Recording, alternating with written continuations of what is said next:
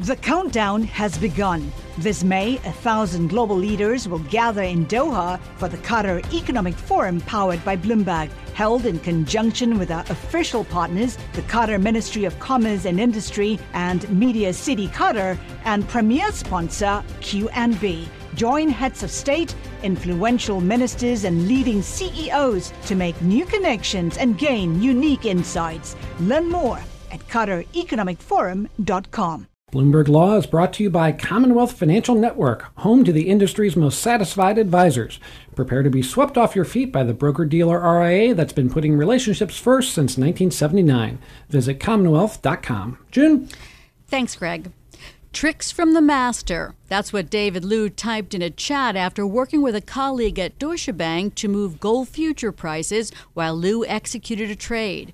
In the course of a year, Liu and his colleagues used fake orders more than 50 times to try to manipulate prices, an illegal practice called spoofing, placing orders he intended to cancel in an attempt to manipulate the price.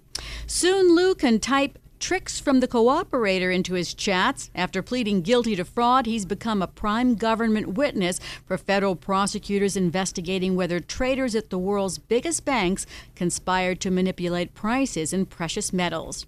Our guest is an expert in the area, Professor John Coffey of Columbia Law School. Jack, the Justice Department began looking into spoofing activities at a dozen of the biggest global banks about 2 years ago. So how big is this cooperation deal?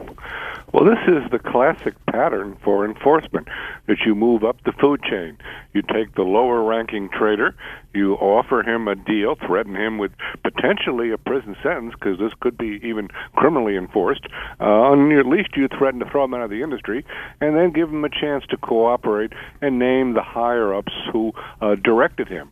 And again, the government seems to feel that this goes above these individual traders, that someone higher up wanted the firm to engage in spoofing.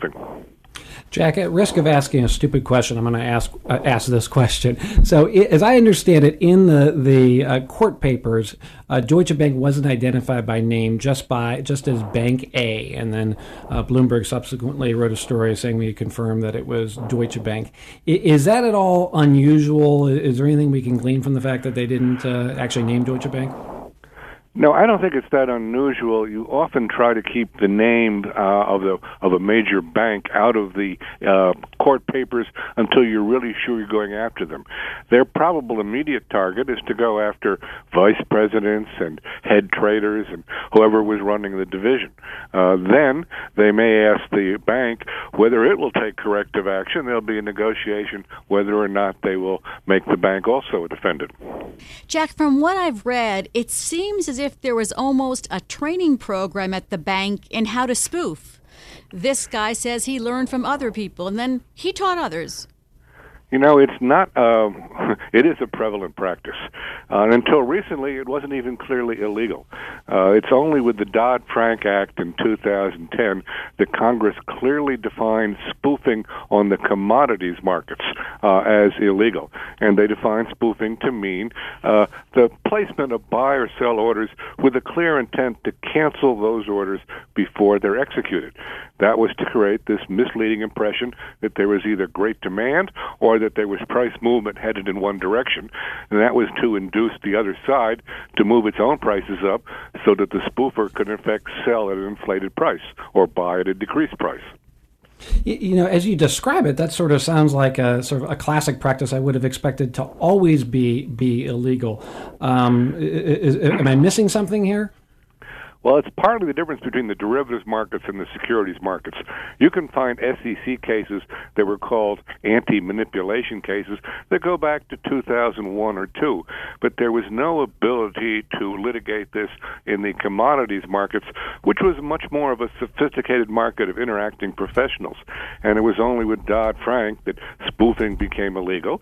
And we've had some criminal cases now. In the leading criminal case, you found that the trader actually put in 400,000 orders within a few month period and managed to cancel 98% of them. So they didn't have to ever pay on his buy or sell offers, but he could convince the market to change its prices. probably what you need to understand is this is a new kind of fraud because it's really aimed at fooling the computer on the other side. High-speed traders today use algorithms that they program these algorithms into their computer, and they make buy or sell decisions in literally a millisecond. And those kind of decisions can be influenced by an apparent flood of new buy or sell offers, even though they've not been executed. And that's essentially what's been going on. And in this world in which the computer is being cheated, the government is now coming in to protect the side that's relying on their computer. Jack, prosecutors are apparently looking beyond precious metals trading and planning more criminal spoofing charges against Wall Street traders across the markets. What do you know about that? Well, of course, the SEC has used its favorite weapon, Rule 10b-5, for probably a dozen or more years against spoofing, although there they've called it anti-manipulation. It's the same behavior, whether you're dealing it in the commodities markets, whether you're dealing it in swaps, or whether you're dealing in securities. The attempt to put in an order that deliberately deceives the other side into believing there's great market depth or that there is real price movement going in one direction. There's no social benefit in all that, and I don't know that anything is being chilled that's at all socially desirable. Again, I pointed out to you that in the Koskia case a few years ago, he put in 400,000 such orders and canceled 98% of them. That really does misinform the market.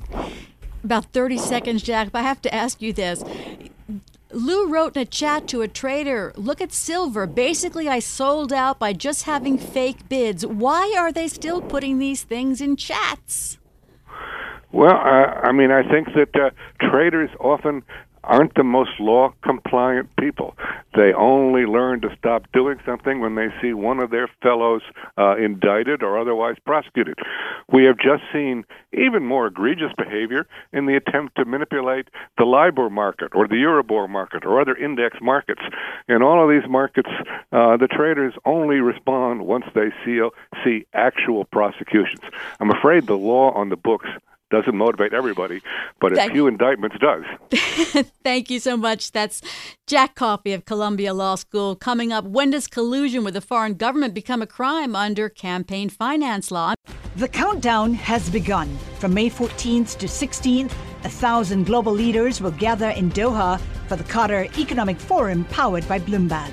Join heads of state, influential ministers, and leading CEOs to make new connections, gain unique insights, and uncover valuable opportunities in one of the world's most rapidly rising regions. Request your invite for this exclusive event at QatarEconomicForum.com.